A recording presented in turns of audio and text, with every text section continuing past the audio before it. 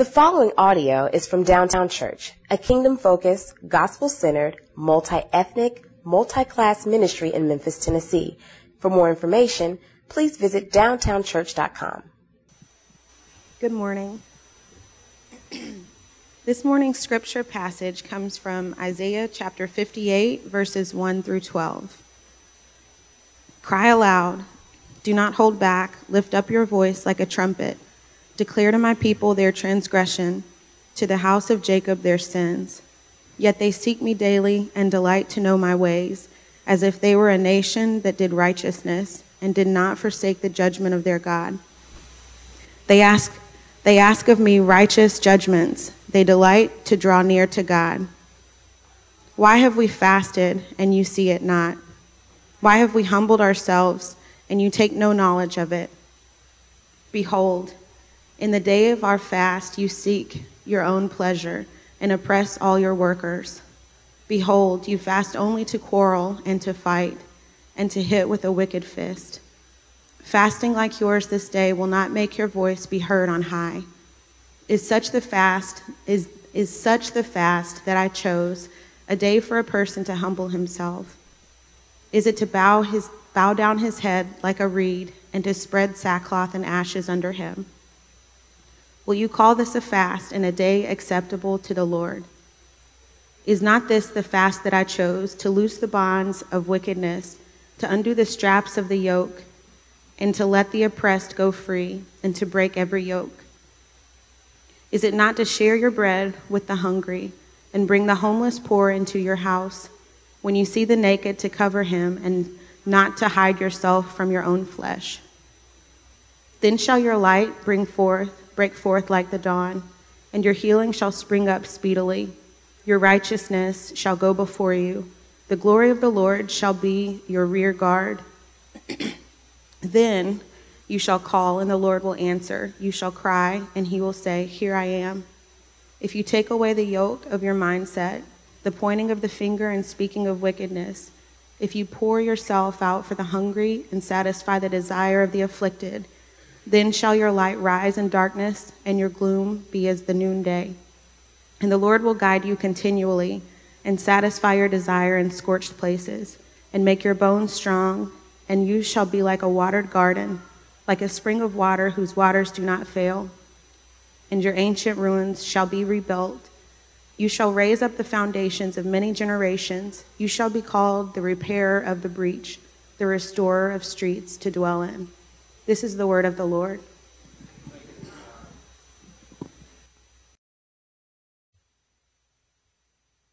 Thank you, Brittany.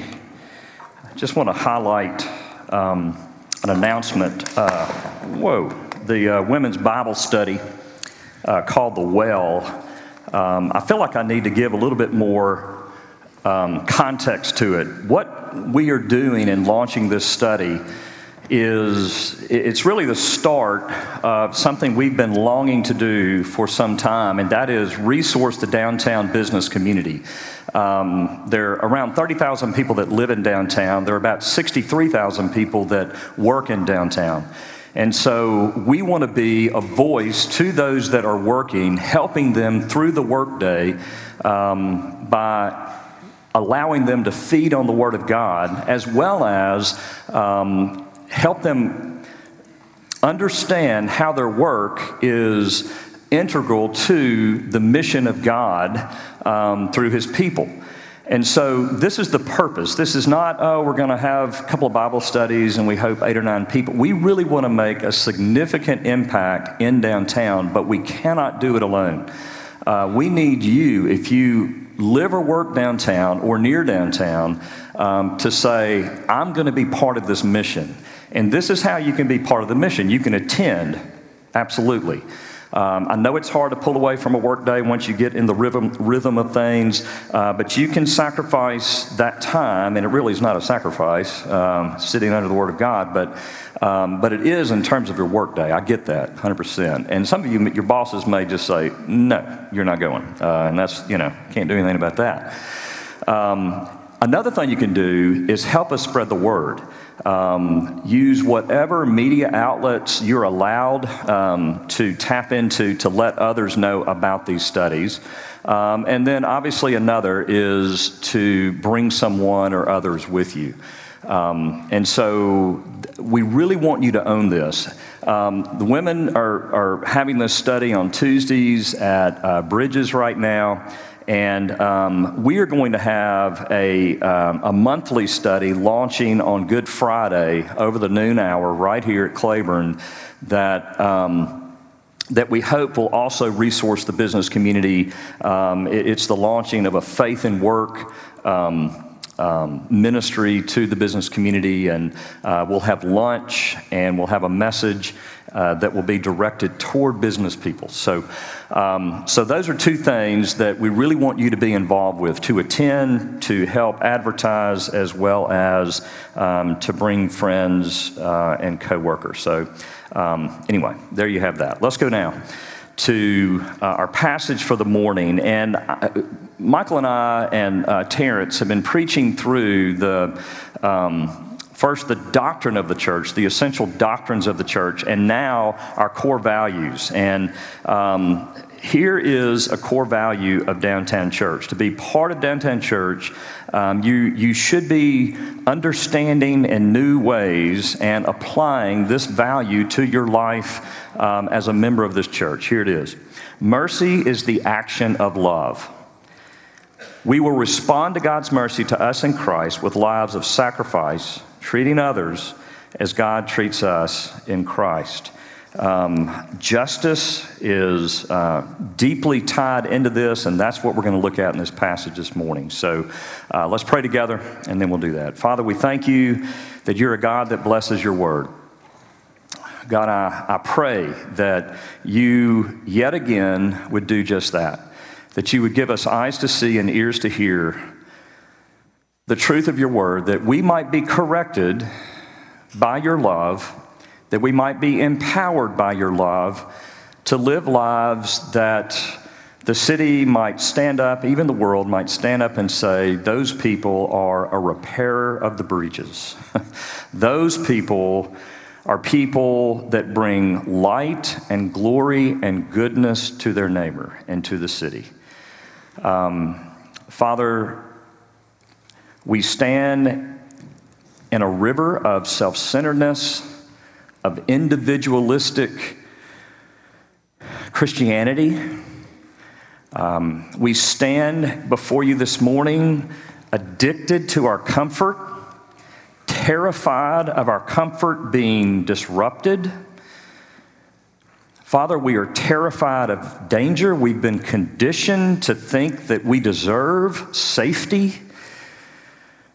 But, oh God, you've given us a glorious hope that should free us from the bonds of the yoke to fear and the bonds of slavery to comfort and riches and wealth. But, oh God, you've got to rip our fingers, our hearts off, that we might know your love, that we might experience the reality of our redemption, and we might be your people in a very broken and cursed world. So God, would you flood us with your love this morning? Would you open our hearts? May we hear new things. May we hear them in new ways, maybe old things in new ways. But, oh God, don't leave us as we are. Confront both pride, apathy, and self-righteousness, and lead us to the cross. Lord Jesus, you're our only hope. We pray in your name. Amen. In 2006, a guy by the name of Blake McCoskey went on a trip to Argentina. And while there, he noticed a number of poor children without shoes. Most of the children that he was around had no shoes. And so he was burdened by this, and he decided to create a company where he would make shoes, and for every pair sold, he would give a pair away. And most of us in this room know that company now as Tom's Shoes. And it became a brilliant business model. He made a ton of money, gave a ton of shoes away, which has allowed them to address the education, poor education in other countries, as well as dirty water, a lack of clean water in other countries. They've done a ton of good. But in doing so, they tapped into and really struck something in a generation. And it was this whole sense of, we are sick of the government, we're sick of big corporation, and we're sick of church talking about the poor, talking about justice. And it became obvious that there was a generation that was excited and ready to actually do justice. And I don't think that was the intent. I don't think anybody could have possibly predicted the response and the outcome and what the wave that was coming, but it certainly was partially a result to this business model and Tom's vision. But I want you to know this morning that the church being complacent about justice is no new thing. Isaiah is an 8th century prophet. A long time before Jesus entered the world and came on the scene, and yet Isaiah is dealing with God's people who are more impassioned and committed to religious stuff while turning a blind eye to injustice, and not just turning a blind eye to injustice, but contributing to the injustices of the day. Let's look at the passage. Verses 1 through 5. Cry aloud, do not hold back, lift up your voice like a trumpet. Declare to my people their transgressions, to the house of Jacob their sins. Now, what are their sins? Listen, they seek me daily. What? I mean, isn't that what we preach up here? Seek the Lord with all your heart. They seek me daily to know my ways. And if they were a nation that did righteousness and did not forsake the judgment of God, as if they were a nation. In other words, they're seeking my face while their lives are completely inconsistent. It says they delight to draw near to God.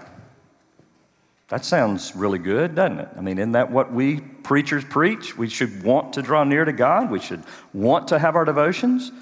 We have fasted. They are fasting. We have never really even called, and we should be ashamed of that. I should be ashamed of that. I'm your lead pastor. We've never even really called for an official fast. Why have we humbled ourselves before God? Behold, you fast only to quarrel and to fight and to hit with the wicked fist. God's people come to worship, but their community is a community of violence toward one another. They're not getting along. There are fractures in their body, and maybe they're literally hitting each other, but I have a feeling it's more figuratively in their hearts. They're quarreling. They're fighting. And then God just starts mocking them. Is this the fast I choose, a day for a person to humble himself? God is mocking. He's making fun of them calling for a day to humble themselves and fast and seek the Lord's face. He is mocking them. Wow. Is it to bow down his head like a reed and to spread sackcloth and ashes under him? I mean, this is God being sarcastic. Will you call this a fast, a day acceptable to the Lord? Wow. I mean, how blatant could he be? So what have they not done? Verse 6, is this not the fast I choose? To loose the bonds of wickedness, to undo the straps of the yoke, to let the oppressed go free, and to break every yoke. Is it not to share your bread with the hungry and to bring the homeless poor into your house? When you see the naked, to cover him and not hide yourself from your own flesh? Are you playing church and the poor don't even feel it? Are you doing church and there's no reconciliation, there's no equity, there's no one being a voice for the oppressed and the poor and the fatherless and the widow? Is this really, and if you look, this is how the book of Isaiah started. Verses 13 through 17 of chapter 1. Bring no more vain offerings, incense is an abomination to me. New moon and Sabbath and the calling of convocations. I cannot endure iniquity and solemn assembly. Your new moons and your appointed feasts my soul hates. Folks, this is God speaking to his people. They have become a burden to me. When you people gather together, you are like a weight on my shoulders. You are burdening me. I am weary of burying them. Of burying what? Feast and Sabbath observance. When you spread out your hands, I will hide my eyes from you. You know what he's saying? When you pray, I'm going to hide my eyes from you. Even though you make many prayers, I'm not going to listen. Your hands are full of blood. Wash yourselves, make yourselves clean, remove the evil of your deeds from before my eyes, cease to do evil, learn to do good, seek justice, correct oppression, bring justice to the fatherless, plead the widow's cause. Do you see it? One of the primary reasons we started Downtown Church is because we saw the statistics. We knew a portion of the history. Much of it is being unearthed. But we saw that the church that started downtown, and there's always, that started downtown, moved east and just kept moving east and east and east and east. And when the poor or African American in our city, or maybe Latino now, moved in, came around, they just kept moving, kept moving, kept moving. And all the Christian schools, too, just kept moving, kept building, kept running. And we saw, as a result, the educational system, the impact on it, that the average score of ACT in North and South Memphis is like 12 or 13, and yet in Collierville it's 21.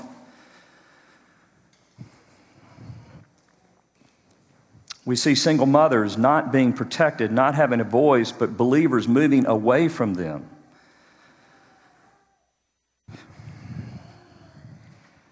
We see our prison system, which is predominantly African American, and African Americans are not the predominant ones breaking the law. I could just keep going. And we moved away. But we're where we are. So we can't just keep looking back. We've got to say, what are we doing?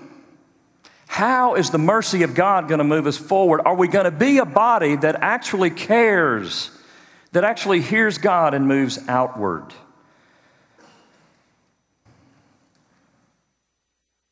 Dear friends, I hope that we will be. But let's look at this passage. And let's see what we can learn and maybe be empowered in this value that I hope is not just written words on a page, but becomes the DNA of Downtown Church. The first thing we need to see that I think is abundantly clear, and that is God is saying, you can't con me. You cannot con God.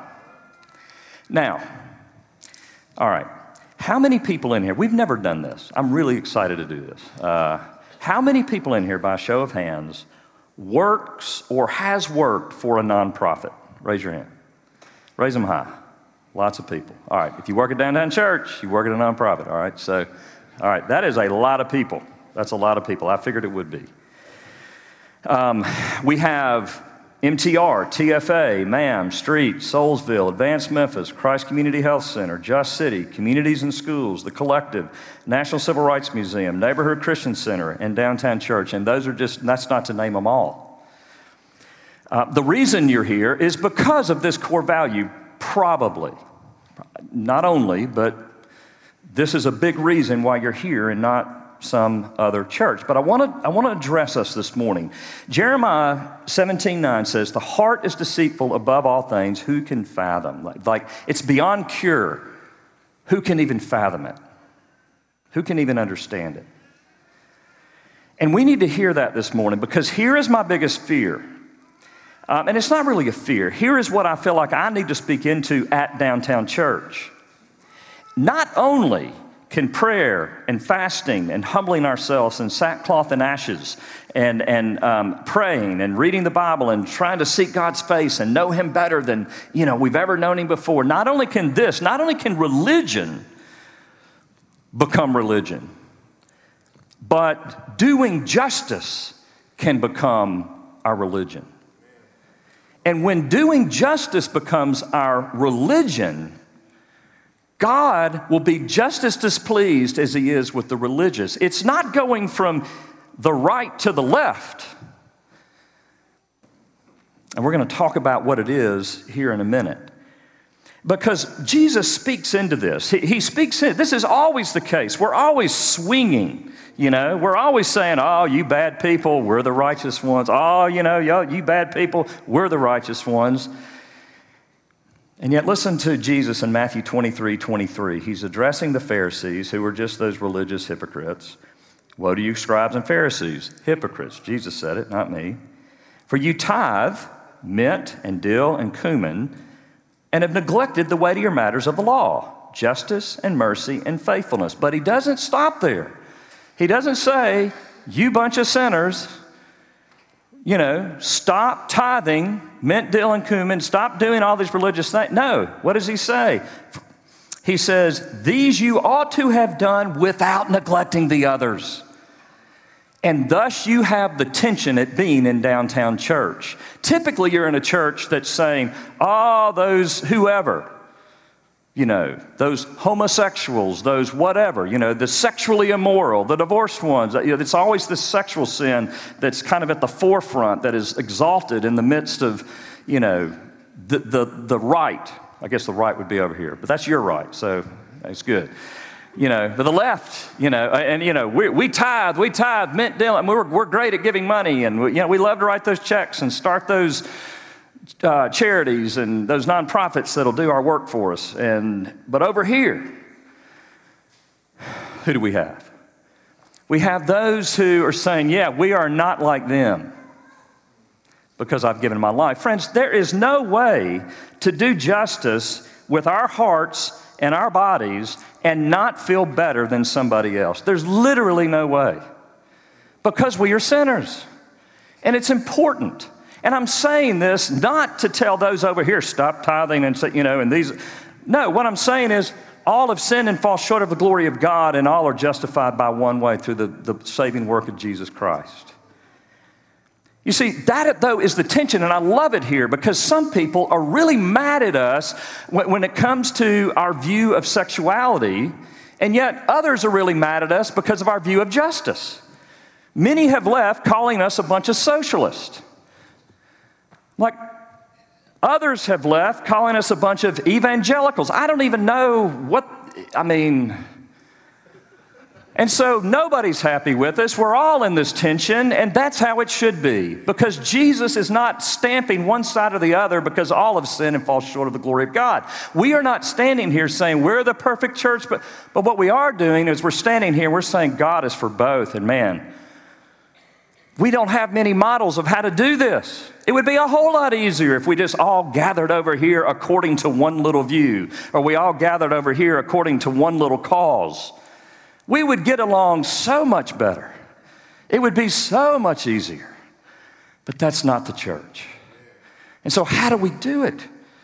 Well, again, we'll get to that here in a minute. I listened to Tim Keller a while back on this whole topic, and he pointed to a fascinating illustration. He pointed to a woman by the name of Beatrice Webb. Some of you economists, I bet Michael Rhodes is maybe the only guy in here that knows Beatrice Webb. Or maybe, I know, we got a lot of teachers in here, so you're probably saying, oh, that's not true. I know Beatrice Webb. I remember her. Anyway, she's kind of the mother of the European welfare state. And all of those that were writing and proposing and being proponents for welfare state in Europe back in the late 1800s, early 1900s, all pretty much believed in the goodness of men, the goodness of mankind.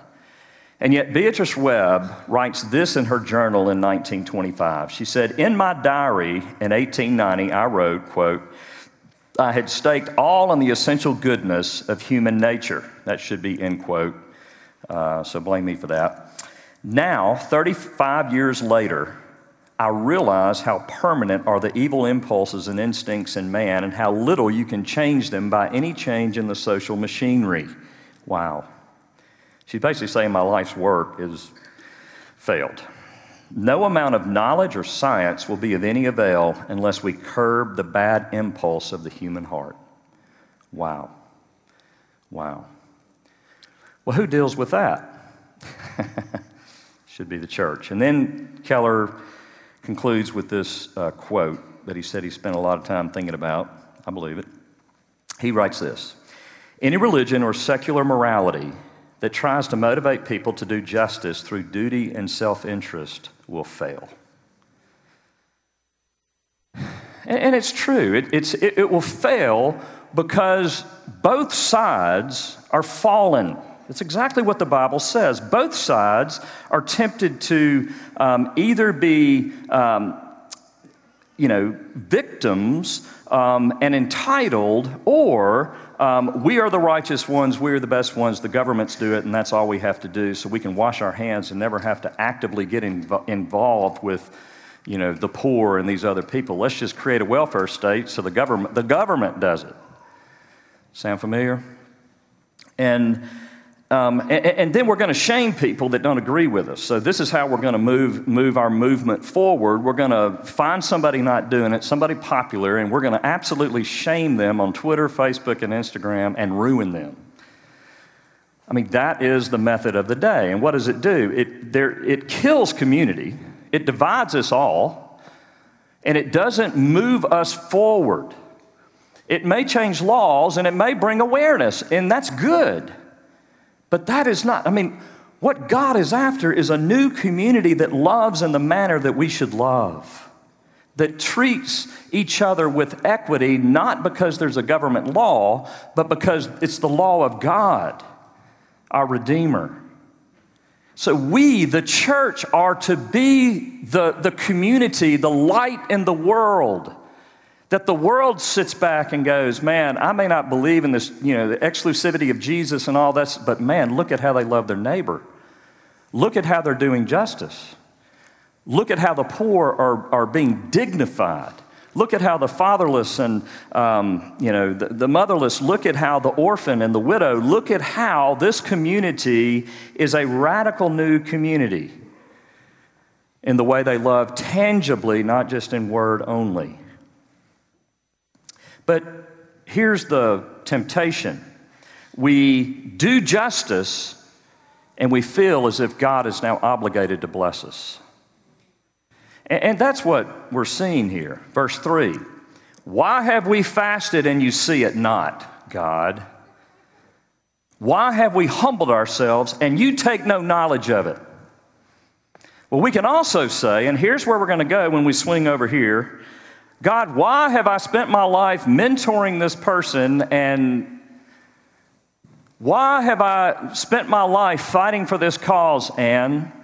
Why do I sit in a classroom all day, every day with students trying to bring educational equality, trying to close the gap, and I am worn out and burned out, and I'm disillusioned, and I want to quit? Why, God? You see, that is a mentality that we all do with some form or fashion. Why do I tithe and my life is not working out? Why am I standing on the right side of morality or the gender debate or whatever? And look at my life. It exposes our service of God, exposes our motivation of doing the service, whether it's for God or self, and most of the time it's for self. And that will not last. Do you see how that simply cannot, it has no legs. It won't get us very far. If the race is a marathon, it may do a 5K, maybe. But we will burn out, we will become disillusioned. I've seen people even leave the faith because God hasn't owned up to or held up his end of the bargain. And it happens on this side and it happens on that side. Why? Because you can't con God. It's not about serving him so that. It's about serving him because you were created to serve him, because you can do no other, because he is the lover of your soul.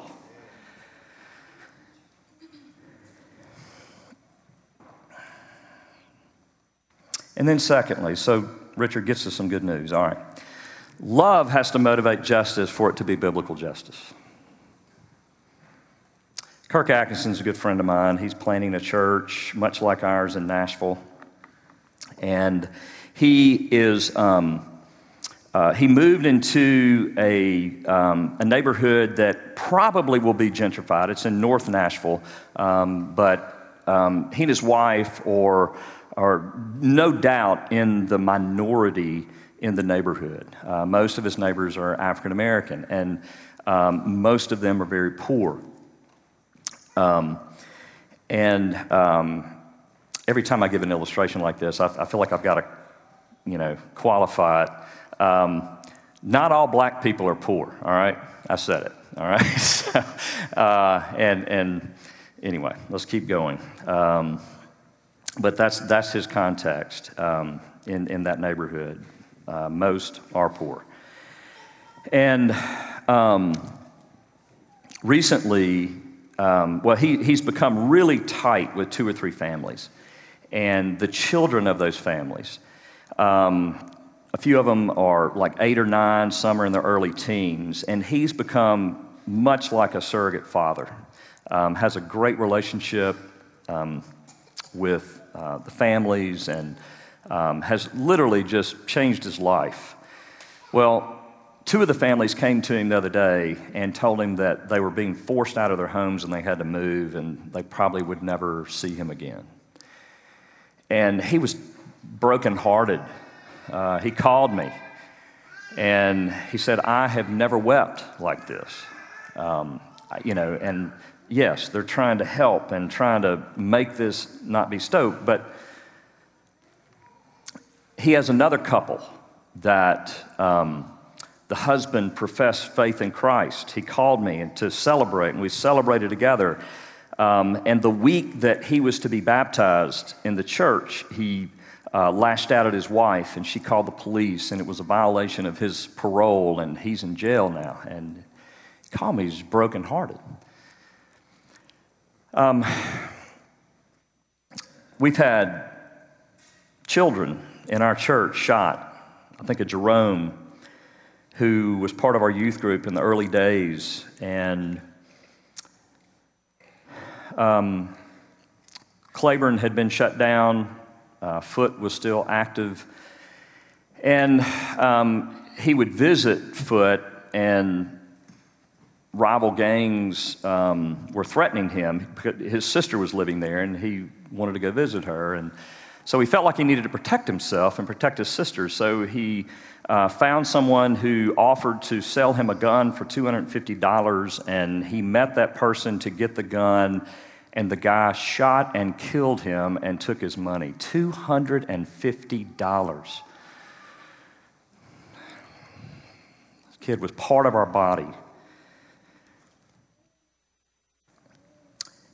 Here's the deal.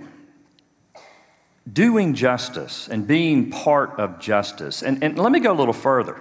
Being a member at Downtown Church, coming here, oh, it looks so glorious. I love first-time visitors. Man, this is how the kingdom of God should be, and it is. But you just wait a while. Come on. Get in relationship. Join a community group. It's hard to be black at Downtown Church. It's hard to be white at Downtown Church.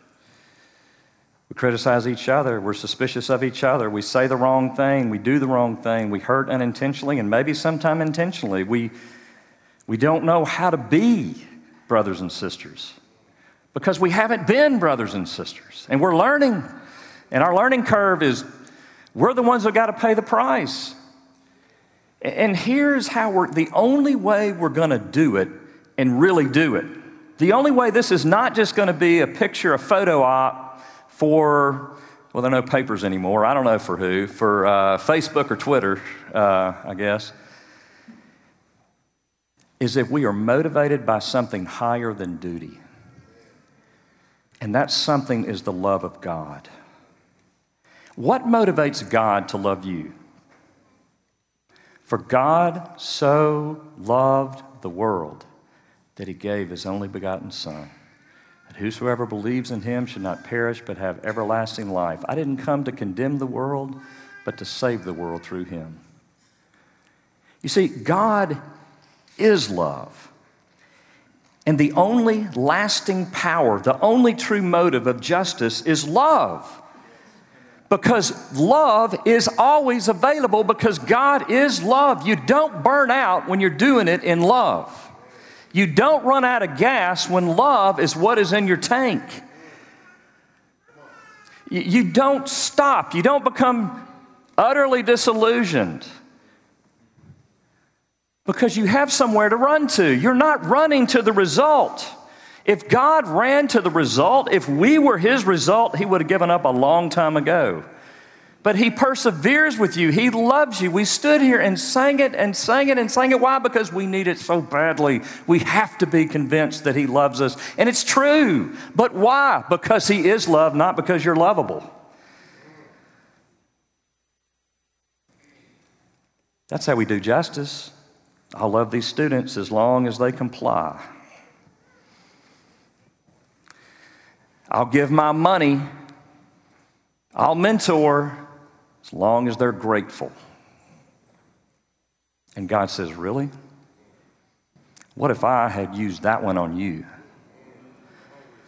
Do you see it? He is love, and he loves you. Even though that's true about me, even though that's true about you, he's still loving you because he loves you through the person of Jesus Christ. We do not know what to say. That's what he just told Israel and Judah. You'd have your prayer. I'm sick of your prayers. You think he's not sick of your prayers too and mine. But why does he listen? Because of Jesus. Isn't that beautiful? Isn't it humbling? It should be humbling. But it should be empowering. So my prayers don't have to be perfect. That's what you're telling me, preacher? Yes, that's what the Bible's telling you. Because Jesus takes your pathetic, wandering, and boring prayers, and he rushes to the throne room of God, and he makes them exciting. Is that not glorious? I love it. And see, love is action toward another person. It's not just standing here saying, oh, he loves us. Oh, how he loves us. It's not just that, oh, it feels so good because it's what we were made to believe. But if we know he loves us, then we go love somebody else. That's what the lawyer said. He said, hey, what's the greatest commandment? Jesus said, love God, love your neighbor as yourself. Okay, well, who's my neighbor, Mr. Smarty Pants? And Jesus says, oh, well, yeah. Well, let me just tell you a little story. There was a guy that was beat up, left for dead on the side of the road, and there were a couple of religious people that walked and were on to their religious meetings and saw him, and they got on the opposite side of the road and they walked away, but there was this Samaritan who was a complete outcast socially and culturally, and yet he came by, he stopped, he bandaged his wounds, put him on his horse, took him to an inn, paid for his stay, and got personally involved and sacrificed personally. And then Jesus said, now which one do you think was the neighbor to the guy? Okay, well, that's the one you're to be. You see, that's justice. What is justice? I've literally had people ask me that. What is this justice? It's loving your neighbor as yourself. I don't have to sit here and tell you that if your child was arrested, if you spend every dime you have, you go to court. You find yourself in places you thought you would never be. If your child needs, medical attention, you get it for him. If your child needs education, you get it for him. If your child is hurting, what do you see it? That's all it is. And now as we look, it's basically us owning that our neighbors are family. Oh, Richard, that's overwhelming. You got it. And you can't do it, nor can I. at least alone. It would change my life. It would threaten. Are you telling me that I'm to do this dangerous? Yeah, I am. If that's what God is saying, it's what Isaiah says, is it not to share your bread with the hungry and bring the homeless poor into your house, when you see the naked to cover him, and not to hide yourself from your own flesh? Why? Because this is what God has done for you. Do you realize that conviction of sin is nothing more than you smelling what God has always smelled? That's all conviction of sin is. When you're convicted of a sin, you are not informing God, He is informing you. This is what you smell like. I've been smelling it the whole time. I can't believe you're just now smelling it. That's what it is. For while we were still weak, at the right time, Christ died for the ungodly. For one will scarcely die for a righteous person, though perhaps for a good person one would dare even to die. But God shows His love for us in this: while we were still sinners, Christ died for us. And that's motivation. We see it in Corinthians. The Macedonian believers have given this incredible gift out of their poverty. And so Paul comes and he's trying to get the greedy Corinthians who aren't tithing, who aren't giving, who are holding their money. And he says this: guys, you know the grace of our Lord Jesus Christ, that though He was rich, He became poor for your sake, so that you through His poverty might become rich. And that motivates you. That should change your life. You became rich, having every blessing and glory, being an inheritor of the kingdom. I've given you all that, God says, so you can give it all away, because I'm your Father. You're mine now. Jesus said in John 14:15, if you love me, you will obey my commandments. What comes first? Love and then obey. Does that mean I don't have to obey if I don't love? No. Start writing that check. Start mentoring. Get involved. Start speaking up. Start doing something until your heart catches up to it. Pray for repentance. I mean, it's not one or the other. It's both and. It's not wait to obey until everything's in alignment. Everything is never going to be in alignment. That's why I feel like such a hypocrite every time I preach. Why, God, did you call me to preach? If you think it's because I've got everything aligned, you're nuts. You're deluded. All of us are sinners. All of us need deeper repentance. And that's why Paul in Ephesians 3 prays that the believers there would know how high and wide and deep and long is the love of God for them, so it would create a movement of worship and justice amongst the church. Well, lastly, when God says do justice, He means at least three things, and this is going to be really fast. Equality, racial, social equality. The kingdom of God, His church, at the very least, should reflect equality. Leviticus 19:34. You shall treat the stranger who sojourns with you as the native among you, and you shall love him as yourself, for you were strangers in the land of Egypt. I am the Lord your God. Verse 7 of Isaiah 58, God says, and not hide yourself from your own flesh. This was peculiar to Israel, and it's peculiar to the church, and that is, we are here to treat our neighbor, even, yes, one who doesn't look like me, one who's from another country, we should treat our neighbor as our own flesh. You say, Richard, so you're for immigration, and I'm not making a political statement, I'm making a biblical statement. Yes, I mean, this is it. It's very clear. There's no way to go to God's Word and not believe that we are to love our neighbors ourselves. The history of the white church in Memphis has undeniably ignored this. And now we are reaping the benefit of that to a large degree. It is impossible for some of my African-American brothers and sisters to look at me and really love me because I am an older white man, and I get it. I get it. Because I can't look, I've got the same heart. And it's hard for me to look at people that have hurt me in the past and not lump them all, in this. I do get it. But that's what we have to get over. That's what we have to work through. Secondly, The vulnerable, when justice reigns in the church, the vulnerable are objects of special concern. Speak up for those who can't speak for themselves. Over and over and over again, God is a God to the fatherless and the widow and the orphan. Religion that our God and Father accepts as pure is to take care of the widow and to care for the orphan. It's to bring them into our house. It's to share our table. This is what it's about, and this is what justice is. So therefore, if that's not happening, you need to make changes in your life where this becomes a reality for you. And we can all do that. And we can talk more about how to do that if you have questions. And thirdly, generosity. Is it not to share your bread with the hungry and bring the homeless poor into your house? When you see the naked, to cover him? Share.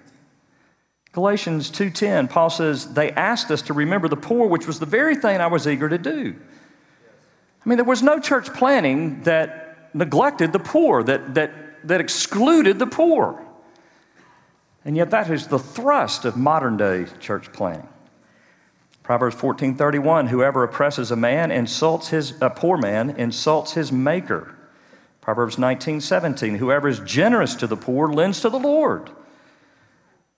The American approach is, if I have money, it's because I earned it.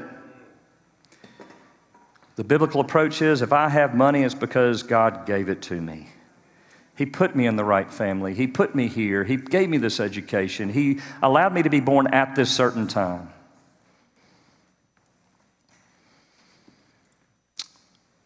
So we're to share our money. We're to share ourselves. We're to be generous. Well, that's socialism. No, socialism is the government saying you have to do it. This is God saying you have to do it. The body of Christ is to be a willing, a happy, an exuberant social movement.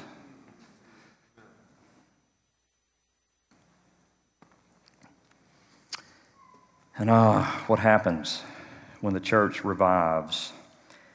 If you pour yourself out for the hungry and satisfy the desire of the afflicted, then shall your light rise in the darkness and your gloom be as noonday.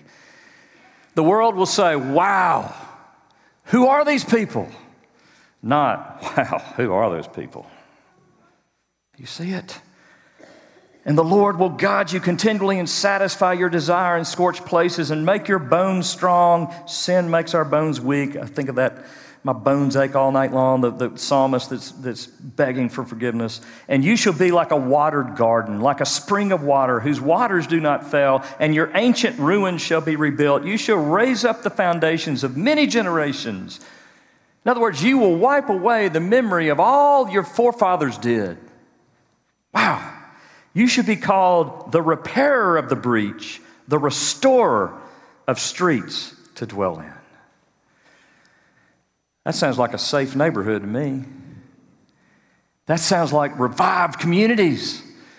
That sounds like equity. That sounds like something that is a product of generosity and self-sacrifice. That sounds like the kingdom of God with Jesus on his throne. The kingdom of God where people come and bow down to him. They don't expect him to bow down to their little whims. Oh, church, we need to repent, but we need to repent knowing that he loves us. Oh, how he loves us. It's not repent, maybe he'll love us. He already loves you with all the guilt that you may feel right now, with all the dirtiness you may feel right now. He is loving you in Christ Jesus right now. You don't have to go do justice to get his love. You have his love. So get out. So drink that love in, dear friend. Drink it in. And say, how do you want me to lay my life down? Dear friends, may it be tangible for you this week. May it be tangible. Some need to start giving money. Some need to start giving more. Some of us need to be mentoring. Some of us need to maybe move. Maybe I don't know what it means, but God knows what it means. Work it out. Ask somebody in this body, what does this mean for me? Be open. That's what Jesus would have for his people. Let's pray. Lord Jesus, we thank you. We thank you for these tables that we can come and not just hear about your mercy, but we can receive your mercy, your broken body, your shed blood. Oh God, thank you for these tables. I pray that we would drink in your forgiveness in the midst of our repentance And, oh God, you would do great and mighty things in this body. Oh, Father, I pray that you would convict us of our self-righteousness. You would convict us of our unfaithfulness. And that we would meet at these tables at the very cross of Jesus. I pray in your name. Amen.